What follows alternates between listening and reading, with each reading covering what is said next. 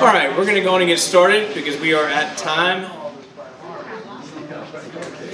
Service runs a little longer when it's just me, and Trent's not there to pass out those. He always takes Thanksgiving and I always take Christmas, the week after Christmas. So he always takes Thanksgiving off. He's in Texas. He was on TV in Texas. He went to a restaurant called the Big Texan, and it was on. His sister put it on Facebook, the clip, and he's standing with his grandmother, and he says, "This is the first year we haven't had lunch at my grandmother's house because she just turned 88," and she looks at him like, "You just told my age on the news." It is hilarious. It is so funny. All right. This is the live nativity flyer. Elaine has some. We would love for you to take them and pass them out to your friends or to your favorite coffee shop or a local bulletin board, whatever it is. If you are not in the production or helping out with parking or with greeting or whatever it is, number one, there's still time to sign up to help out. Number two, if you're not helping out, you should be thinking about who you're going to bring. And so be thinking about who we'd like to invite on the 10th and then who we'd like to come back with on the 11th. This is a great opportunity. It's like the easiest evangelism thing ever. So just all you got to do is stand in line and walk around the grounds and it sells itself. So just invite them to come with you because you're coming. So make plans to do that. Not this coming weekend, but the following, the 10th and the 11th, Friday and Saturday. All right.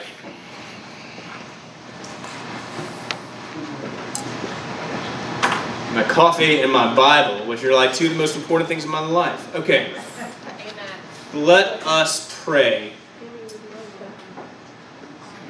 Our dear Heavenly Father, we are so grateful for your word, which is both living and active, sharper than any two-edged sword.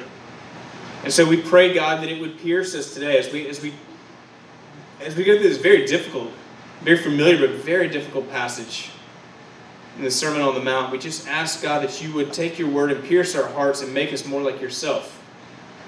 We thank you that you have paid the price for where we have fallen short and where we have done the wrong things for the right reasons or the right things for the wrong reasons. We thank you, Lord, that your sacrifice paid it all. But we want to be like you. And so, God, we pray that you would help us to live in such a way that our personal and intimate relationship with you is like your word, living and active. We ask this in Jesus' name. Amen. Well, if you were with us last week, I don't know about you, but it was a little uncomfortable for me. It was. We went through the section where it says, you have heard it said, but I say to you. So you have heard it said, do not murder, but I say to you, if you even hate your neighbor, then you are guilty of murder. And so it was uncomfortable because we talked about issues of adultery and marriage and justice and where we draw the line at who we're willing to love. And it was, for me anyway, a little uncomfortable. I don't like making people uncomfortable, and so that's why I was uncomfortable. These were deeply personal issues because Jesus is saying that our faith is a matter of the heart, not just a matter of external behavior. And so we got way beyond issues of do and do not, right? Do this, do not do that. We got into issues of be and don't be, right? Be this and don't be that. And we even saw that our decisions have deep implications for other people. Now, this is something that we try to teach our children, right? It doesn't, your decision doesn't just affect you, but we also have to learn it all our life long, because we are the center of our own universe. So we finished last week with the ultimate loophole closer. Jesus says, "Be perfect as your Father in heaven is perfect." And if you hadn't already bowed out at that point, that was when we all bowed out. Jesus takes the law's demands to the highest pitch, the very highest pitch. The law becomes insurmountable. I mean, it was already insurmountable. He just pointed it out. We thought we could get over it, we can't. It becomes unscalable. And he does not swoop in and say, see, you need a Savior, and I'm just the Savior you need. That's probably what I would have done. I would have finished the sermon right there. But he's a better preacher than me. And so, thanks be to God.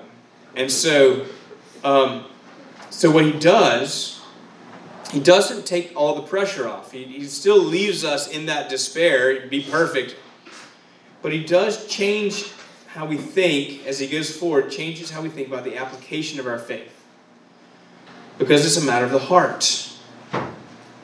He doesn't solve the despair of the law exactly, but he does reorient how we think about the application of our faith, at least his original audience. Now, we talk a lot around here, I talk a lot, about a personal and intimate relationship with Jesus. That's our mission statement. The Church of Our Savior exists to help people, wherever they are in their spiritual journey, to live into a personal and intimate relationship with Jesus Christ. Now, I unashamedly have a fairly evangelical background, and that language I'm very familiar with and very comfortable with. Some folks around aren't quite as comfortable with that. But this passage that we have today, chapter 6, 1 through 18, really, I think, speaks about our personal, intimate relationship with Jesus. Particularly, especially with God the Father. We understand the Trinity, that the Father and the Son are in one accord. And so we can talk about our relationship with Jesus. We don't mean that we don't have a relationship with the Father. Excuse me. But, so this section speaks to that relationship. And I'd actually like to do a little more research on it, but I would imagine that what Jesus was saying would have really been unusual or maybe even scandalous to the religious institution that required institutional and priestly sacrifice. In other words, the way that you came to God is through the sacrifice offered by the priest. I'm not Roman Catholic. I never have been. I know that you have to say confession, but I don't think that means that you don't get forgiven if you don't go to confession. Somebody who is Catholic or has been Catholic might correct me on that or say that yes, no, thumbs up, thumbs down. You got still. It's a sacramental rite of confession, but it doesn't mean that God hasn't forgiven us totally on the cross. But this really was that the priest had to offer the sacrifice. You had to come through the priest in order to be forgiven. And so Jesus is really talking about our personal relationship with Jesus. This is where he teaches us to call God Father, each of us, not just him. It's doubtful, I think, that Jesus had in mind the sort of individualism that we often espouse in our Western culture. It is clear, however, that God knows us personally, individually, not simply as one of a member of a religious institution, whether it's the Jewish race or the church, but that he knows you individually and loves you individually. So the title for today's class is called Directional Piety. Directional Piety. And that is because where we are aiming our hearts as we practice our piety, our religious practice, is important. And in fact, it's easy, and I will tell you, I'm guilty of it all the time. Easy to let the aim of our piety get shifted. I'm up front a lot doing my religious practice. People ask me to pray all the time because, why? I'm a professional. I've been to school for this, right? You pay me to pray. So I would. People often see me doing my religious practice, and it's very easy for me to be very concerned with what you think about how I do my religious practice. Not just to help you in yours, which is really the goal of what I'm doing, but actually to impress you and to hope that you feel, or maybe God, in my worst moments, but I'm just confessing here.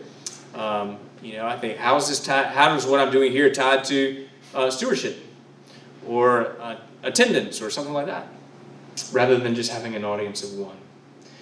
So, who is watching who do we care who's watching as we practice our faith? Before we get started, any thoughts, any comments, any questions that you'd like to see answered? Or maybe it's just me. No, Charlotte. Yeah. No, I was just going to say, I think those, when you talk about who do you watching it, I mean, if your parents, I do think you want to try to set an example for your children. Oh yeah, sure. They see you,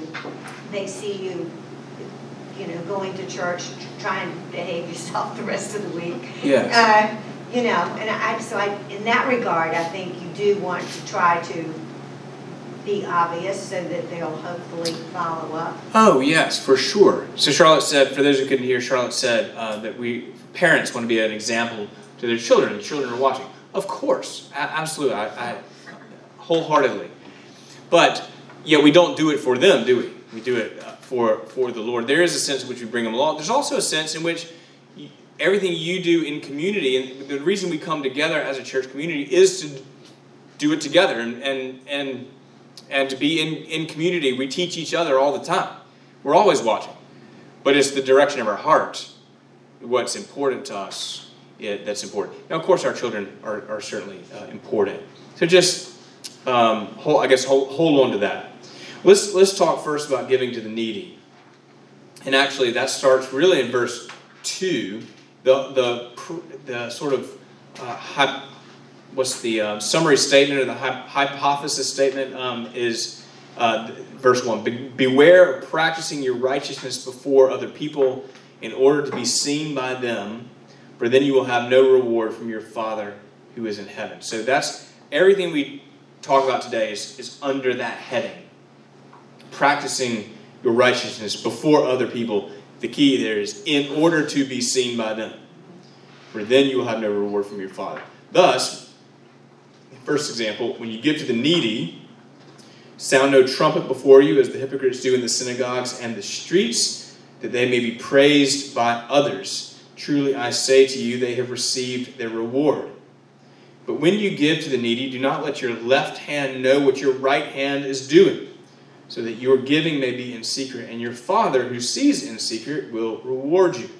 So this is the good part, I guess, of Almighty God, to whom all hearts are open, all desires known, and from whom no secrets are hidden, which ought to give us a big gulp when we say that, because we know our own lives. But our Father does see in secret when we do things just for His glory. So the first verse, beware of practicing your righteousness before other people in order to be seen by them, with the intent that they be impressed with your righteousness. Anybody relate to that? Just me. Yeah. Liars. All right. It is, and what Jesus is saying is their applause is the reward. And for many of us, we never even think that we want more than that. Sometimes it doesn't even occur to us that there might be something even better. What it does not say is don't ever let anyone see you practicing righteousness. That would be crazy, right? We want to practice righteousness around other people. How can you love your neighbor as you love yourself if you're never around them, right? You could never feed the needy if you weren't around the needy. It would be crazy. So it's all about the intention of the heart. And of course that follows the previous section, where it's not just about obeying the law, it's not just about the outward manifestation, but about who you're doing it for. How do I, am I serving myself by obeying the law, or am I serving God? Don't do it in order to be seen by them, because actually that's just a matter of pride, isn't it? C.S. Lewis said, humility is not thinking less of yourself. I'm not that great. I'm such a bad person. Humility is thinking of yourself less. I don't even think about myself. I'm really good at that, actually. So, that's the thing about humility. It's like the pea that you cut with your knife. You can't. Once you got it, you don't got it. So, it's the really difficult thing about good works too. I mean, whom are we serving? And it's easy to love ourselves in our good works, to look for acclaim and praise, rather than to think only of God's glory and God's pleasure and the good of those we serve. Anybody know what I'm talking about? It's really important to look at our hearts and our good deeds and think, am I looking for a pat on the back? Or am I just trusting God with that? Do I want them to see what a good job I'm doing? Or I want them to return the favor. I always laugh about it. I don't know if you're like this, but I can certainly know that when my grandmother who is with the Lord and loved the Lord very much, but she would give us great gifts. But if we didn't write a thank you note, we were hearing about it until a thank you note. It doesn't matter if it was June, right? It was we needed so. And I never thought anything about that until somebody said, "Why are you giving a gift? Just to get a thank you note?" Well, holy moly, you're reading my mail now. So how do we achieve that? How do we achieve the directionality of our heart? How do we achieve not looking around and seeing who's noticing when we're doing good deeds? We don't want to avoid doing good deeds. We don't want to quit doing that. How do we achieve not looking around, but just having God as our focus and those we're blessing? I kind of think of it as the after communion prayer we say today, which is kind of my favorite because it has the line in it, send us out to do the work you have given us to do. And I don't think of it so much as doing a good deed as doing the work God's given me to do. Yes. Yeah, Jackie said that it's not just so much that we're doing a good deed. We don't think about it like that. We're just doing our duty, right? Jesus tells that story about the servants in the field. They don't expect for the master to say, "Oh, wow, you were in the fields today? Pull up a chair." They say, "No, do your job," and say, just say we're unworthy servants, just doing our duty. That is a really good practice for sure. I am capable of, even in that statement, hoping someone will be impressed. Wow, he is really humble, that guy. Wow. Just doing his duty. Bless his heart. Yeah, Josh. I kind of think, I'm doing the Habitat for Humanity next week, and I don't mean that to say, Wow, really? God, that's great. Hey! I hate the part at the end where they want to take your picture, having done that. I really don't like that part. Yeah. And, thinking about that, it's like, I know that the people who you do the Habitat houses for, you have to put this sweat equity there, they're working with you. But to me, in a lot of ways, it's like, I want to empathize with the person who I'm giving to, needy, trying to help. And that's got to be so hard for them accepting that, and to have that publicized or turn into something for me instead of something for them. I just try to look at more from their perspective. Yeah. And I wouldn't want, if I were the recipient, I wouldn't want any fanfare, any stuff like that. So try and be as like you said, humble about empathy. What you're talking about is empathy. Yeah. You're putting yourself in the shoes of those that you are helping. When you're going next week to do that amazing thing that you're going to help with Habitat for Humanity. That is so awesome. You've always been my favorite, Josh. Father Joe. Yes. So this is almost like a razor blade, this whole topic. Yes. Yeah. Because it is just so hard. You can't be the face of Christ without interacting with people, right? So if you leave them like some clothes on the side or whatever, it kind of takes sometimes that, who does that? Like when you do something unexpected. So I just don't know how you pull that off. Well, remember how Jesus started his ministry and started this whole sermon? Repent, that the kingdom of heaven is at hand. Repentance is the key. Repentance is how you achieve that directional quality, because you are constantly saying to the Lord, I'm just an unworthy servant. And you don't mean that I'm the worst of the worst. You just mean, serving you is such a great privilege and glory. Why would you even pull me into this? And yet here I am. And you're talking about His glory and not your own. And you're repenting of your own sin, which makes you aware, makes you actually more empathetic with those, there, but for the grace of God go I. Repentance is the key to humility. And when you think you've gotten really good at repentance, time to repent again, right? So I can remember a time where I was early in my career, and I was at St. John's Church on Johns Island. This was my first church in South Carolina, right outside of Charleston. And this cardinal rector, which means one of the sort of main rectors of the main churches, had just retired. And where did he go to on the first Sunday after he retired? But he came to our church to worship. Great, we'd love to have him.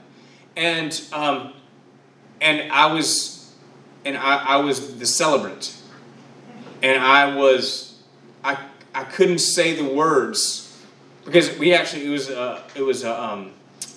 faced away from the congregation in that. So I would celebrate communion like this, like that. And all I could think about was that rector watching my every move. He was the only thing I was thinking about that whole time. I was saying, Almighty God, to you, but I was not talking to God. I was talking to Rick, like that guy. And it was, I can remember thinking, like, being kind of ashamed of being so aware of His presence, and yet still really hoping that He didn't notice what a bad job I did and how I messed up on my words because I was, so worried about Him. He was my focus. And so it is. I just think it's very easy. And so how do we, when that happens, I'm not saying don't do it. I'm saying when it happens, repent.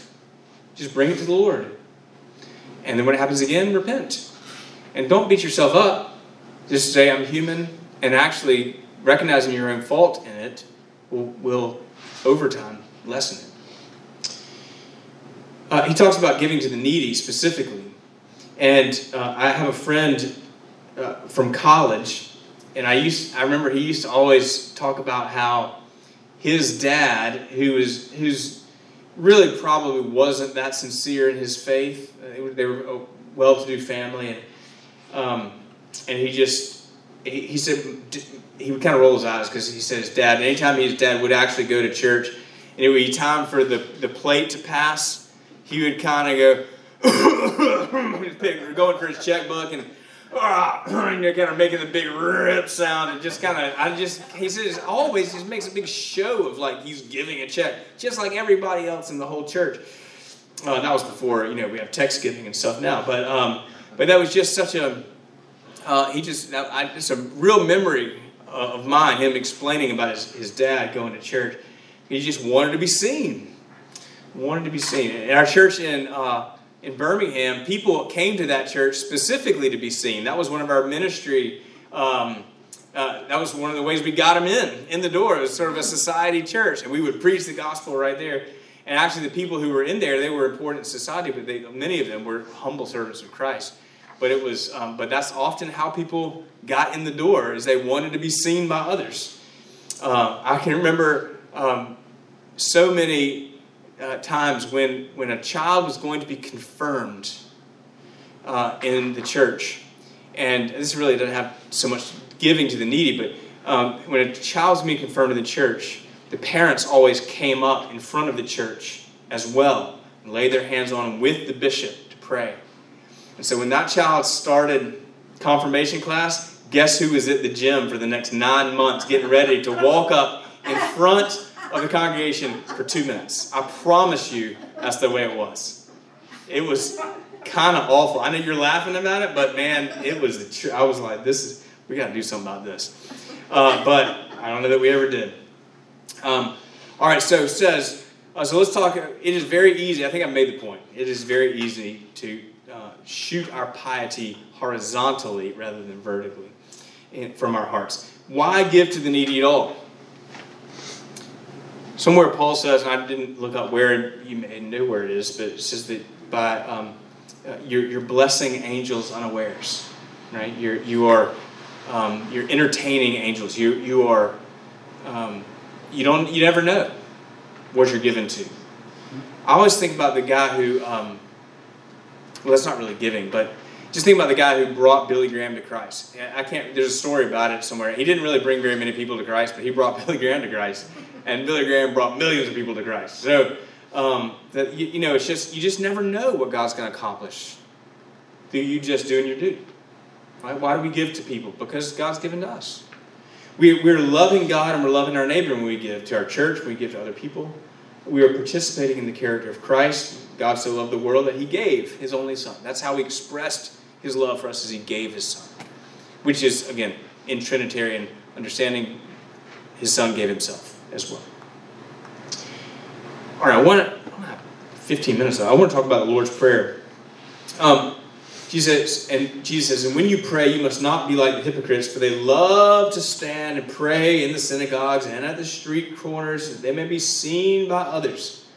Truly, I say to you, they've received their reward. I mean, people say, wow, that person's so holy. When you pray, go into your room. This is where I see that personal, intimate relationship. When you pray, go into your room, shut the door, pray to your Father who's in secret. And your Father who sees in secret will reward you. So prayer actually has two parts. We have this part and then we have the Lord's Prayer. The first part is about who you're trying to impress. Lots of people hate praying in public. Right? Why do you hate praying in public? Because you don't want to look stupid. Right? It's the same thing, y'all. I'm sorry to say it's the same thing as wanting to pray in public so people will see it, be impressed, because you still just don't want people to, you're still worried about what other people are thinking about you. That's the facts. Consider it's basically the same thing. You know God is not going to think you sound stupid. You're worried about what other people will think. So you want them to be impressed with you, and you're afraid that they won't be if they hear you pray. So you know what you need to do? Pray in front of people. Get over yourself. Somebody says, I just say the blessing. Just do it for yourself. But if you want to pray, and listen, I'll tell you about my experience. There was a time where I quit praying in front of people for a while. Maybe not professionally. I don't remember exactly. I think it was before seminary. But it was like I would be eager to pray. We would be in prayer groups or whatever. And you couldn't get through a prayer without, if it was it was a Bible study, I was going to pray. Why? Because I wanted people to think that I noticed that I was kind of, I noticed that about myself. I would be praying and I was thinking about what is, Patrick thinking or Adam thinking or Heather thinking. What are they thinking about when I'm praying? Well, where's my heart? It's horizontal, not vertical. So I just quit for a while until I felt like my heart was right. So if you want to pray so that people will be impressed with you, quit praying. If you don't want to pray, because you don't want people to think you look stupid, God's not going to think you look stupid. Just pray. Get over yourself. It's easy as that, right? Just start with one sentence. Lord, have mercy. Just say it out loud. All right. Jesus is not saying that corporate prayer is not good or prayer groups aren't good. He's not saying don't ever pray in groups. He's just talking about the direction of our heart. We're doing it in order to be seen. He's encouraging us to make God the audience of our prayer. So, like for instance, I've had times where I needed to pray. I wanted to pray for somebody, and that somebody, I couldn't get to them. A lot of this happened a lot in the pandemic. Well, it's actually really nice to hear what people are praying for you about, but I'm not praying. I'm not praying to them. I'm praying for them. So God's the one that needs to hear, so I can pray apart. I remember go to a youth event, and they would, just for example, the prayer was often like this. It was in this diocese. It wasn't our youth. But they said, "Oh Lord, thank you for Kay. She's just so wonderful, and her hair looks so nice today. And just hope you'll let Kay know how awesome." Just talking to Kay, like it wasn't talking to God at all. It was just trying to not impress, but build up Kay. So, well, it wasn't Kay, but you get the example. Jesus is encouraging us to make God our audience. Now, what is the reward? He says, your Father who sees in secret will reward you. What is the reward he's talking about? What do you think? Well done, good and faithful servant. Yeah, when you're on that last day, when you finally nothing in this life. No, you're not gonna get the check in the mail because you went into your. I mean, maybe you will, but I have actually. But it's but you are. It's well done, good and faithful servant. That's right. What else? For grace. Pardon me? For grace. For grace. Yes. Yes. That intimacy with the Lord, wisdom, the peace that comes, the wisdom. He's got. James says, if you lack wisdom, just ask. What is he going to give you? Wisdom. So the part 2 is now actually trying to impress God. God doesn't need to be impressed with you. God needs to give to you. He says, when you pray, don't heap up empty phrases as the Gentiles do, for they think that they will be heard for their many words. Don't be like them. Your Father knows what you need before you even ask. So then why even ask at all? Why even ask? Because he likes to hear from you. He likes to hear from you. He's like a family. Yeah, that's right. The God of the universe really loves to hear from you. Somebody, I've talked to more than 2 handfuls of people that have said, I don't pray I don't want to bother God with my problems. That's pride. That is pride. That is pride going around saying it's humility. That is pride. Because God wants your problems. What he came here for. It's what he died for. He wants your problems. He does. It's not like he has more. He can handle the more important things too. You're not adding to his load, right? Pray like this, Jesus says. Don't worry about many words. Pray like this. Now, the Lord's Prayer is amazing. And it is Jesus is not saying these are the words you're to use, but this is the pattern. So I use the words. I love praying the Lord's Prayer. And I love it because children can learn it early. But when I go visit somebody in memory care or Alzheimer's, it's almost always in there. We pray with them. They won't know who I am or what in the world I'm doing. I start praying the Lord's Prayer. They're, our Father who art in heaven. It's amazing. You'll love it. So he says, our Father in heaven, hallowed be your name. Your kingdom come, your will be done on earth as it is in heaven. Give us this day our daily bread, and forgive us our debts, trespasses, as we also have forgiven our debtors. And lead us not into temptation, but deliver us from evil. Somebody slipped in there in the King James days, for thine is the kingdom and the power and the glory. Forever and ever. Amen. But it wasn't in the original manuscript. It's not. It's still a really good thing to say. So Jesus is telling us to pray simply. To pray simply. God's not waiting around for you to sound eloquent. Sometimes prayer doesn't involve any words. It's just being in his presence. But the Lord's Prayer is 5 P's. Praise, providence, provision, pardon, protection. Praise, there's intimacy. Our Father who art in heaven. This Abba. This is Daddy. This is Jesus inviting us into the relationship that he has specifically with the Father. He's our Father, not because we're human, but because we're Christ's. Your mark is Christ's own forever. So we come to him as our Father because it is through faith that he has made us his children. But that intimacy is offered to us. And we praise, hallowed be thy name. We're reminding, he knows he's holy. He doesn't need for us to tell him that. He is inviting us to remember before him that he's holy. And we're not, by the way.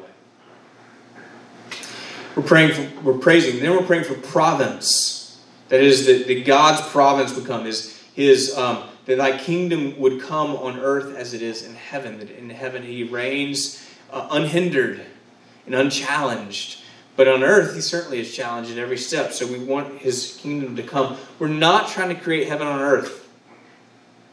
There will be a new heaven, a new earth someday. We just want his kingdom to expand, especially within our family and our friends, our neighborhoods. We want people. Remember, where's the kingdom of God? The real estate of the kingdom of God? It's the hearts of his people. We want his kingdom to come. And then before we ask for anything, before we're asking for anything spiritual, we're just asking for enough to get through the day.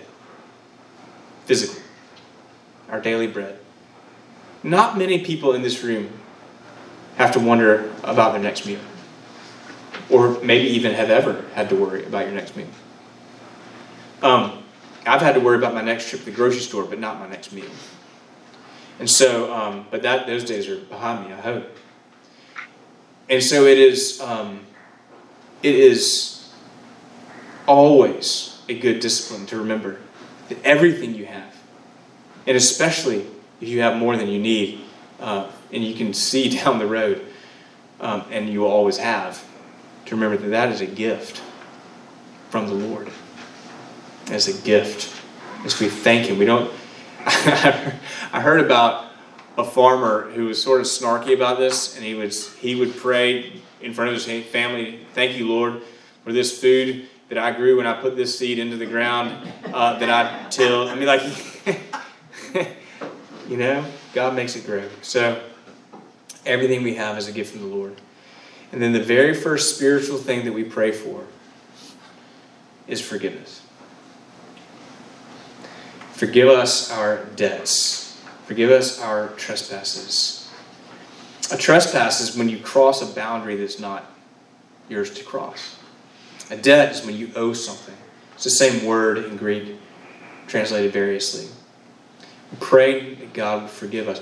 And He says this in a way that I think is really challenging, and I'd love to know what you make of it. Forgive us as we forgive our debtors. Forgive us as we forgive. To the extent that we forgive, we are asking you to forgive us. How do you make that? How do you make out for that? What's that? You might hope it went a little further than that. Yeah. Why might you hope it went a little further than that, Charlotte? Because sometimes it's hard to forgive people, you know, things, and you might not always be perfect at it. I mean, you hope. Yeah, you don't have to keep talking. It's all right. I know. We all know. Huh? I said you don't have to keep talking. We all know. Yeah, we all know. Yeah, it's hard. I think it's kind of reflexive, where they play off of each other, and that's what makes it hard. Is that one side feeds off the other in that statement. Where if we're forgiving to the highest extent, we'll be forgiven to the highest extent, but we're already forgiven to the highest extent, so we should be giving to the. It's just kind of back and forth. Yeah, Josh says it's reflexive, so it's playing off. It's kind of playing off of one another. We've been forgiven to the utmost, so we need to forgive to the utmost, and because we have it, we can receive it. I'll say this: that if we are unwilling to forgive, let me first put a caveat. Unforgiveness can be a sin from which we are forgiven. However, if we are unwilling to forgive, then we really have not understood the gospel. We haven't understood the lengths that God went to forgive us. We probably haven't thought we had that much to be forgiven for. If we saw that we actually were utterly depraved and were headed to condemnation and hell apart from His intervening grace, if we haven't really seen that, we're basically a good person. If His forgiveness doesn't look like it's really that big a deal, then we're not going to be prone to forgive. And maybe in theory, but not in practicality. But if we understood really actually how far God went to forgive us individually. I love, and I've talked about it before, and I haven't read it in many years, but this image from the book The Shack. I never saw the movie. But this image, this man had lost a child to a murder. And he meets God, and God walks him through forgiveness. And he actually has to, he says, sort of pictures the guy who murdered his child and says, "I forgive you." And he takes one step and he knows he's taking it back. Right. And he has to take one step and say, "I forgive you." And he takes one more step and he's taking it back. Every step, I mean, not just every day, but like every step of his foot, he has to forgive him again. And to me, that is an incredible act of the will, relying on the grace of the Father to say, even though forgiveness is very hard, I know it's God's will and I want to. Even if I take it back in the next minute, I'm going to give it over again. Why? Because we've been forgiven. I mean, that's the whole deal. That's the whole deal. It is not to underestimate the suffering that we've endured from other people. Sometimes we hold grudges for things that aren't really that big a deal. We hold big time grudges, but and that's more our issue, and we still need to forgive.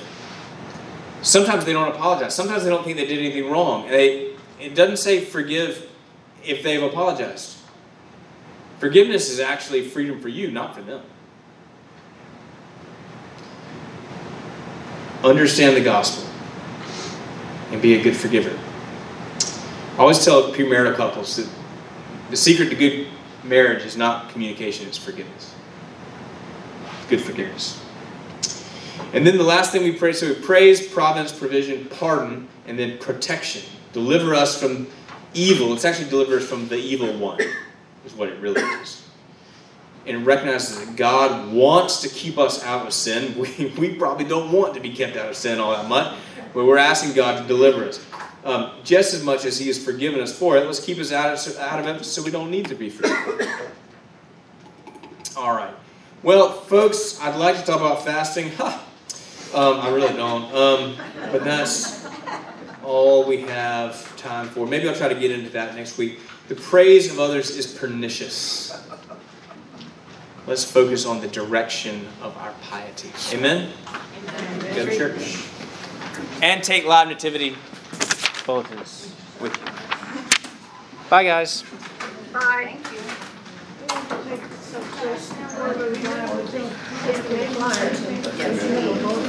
It was our pleasure.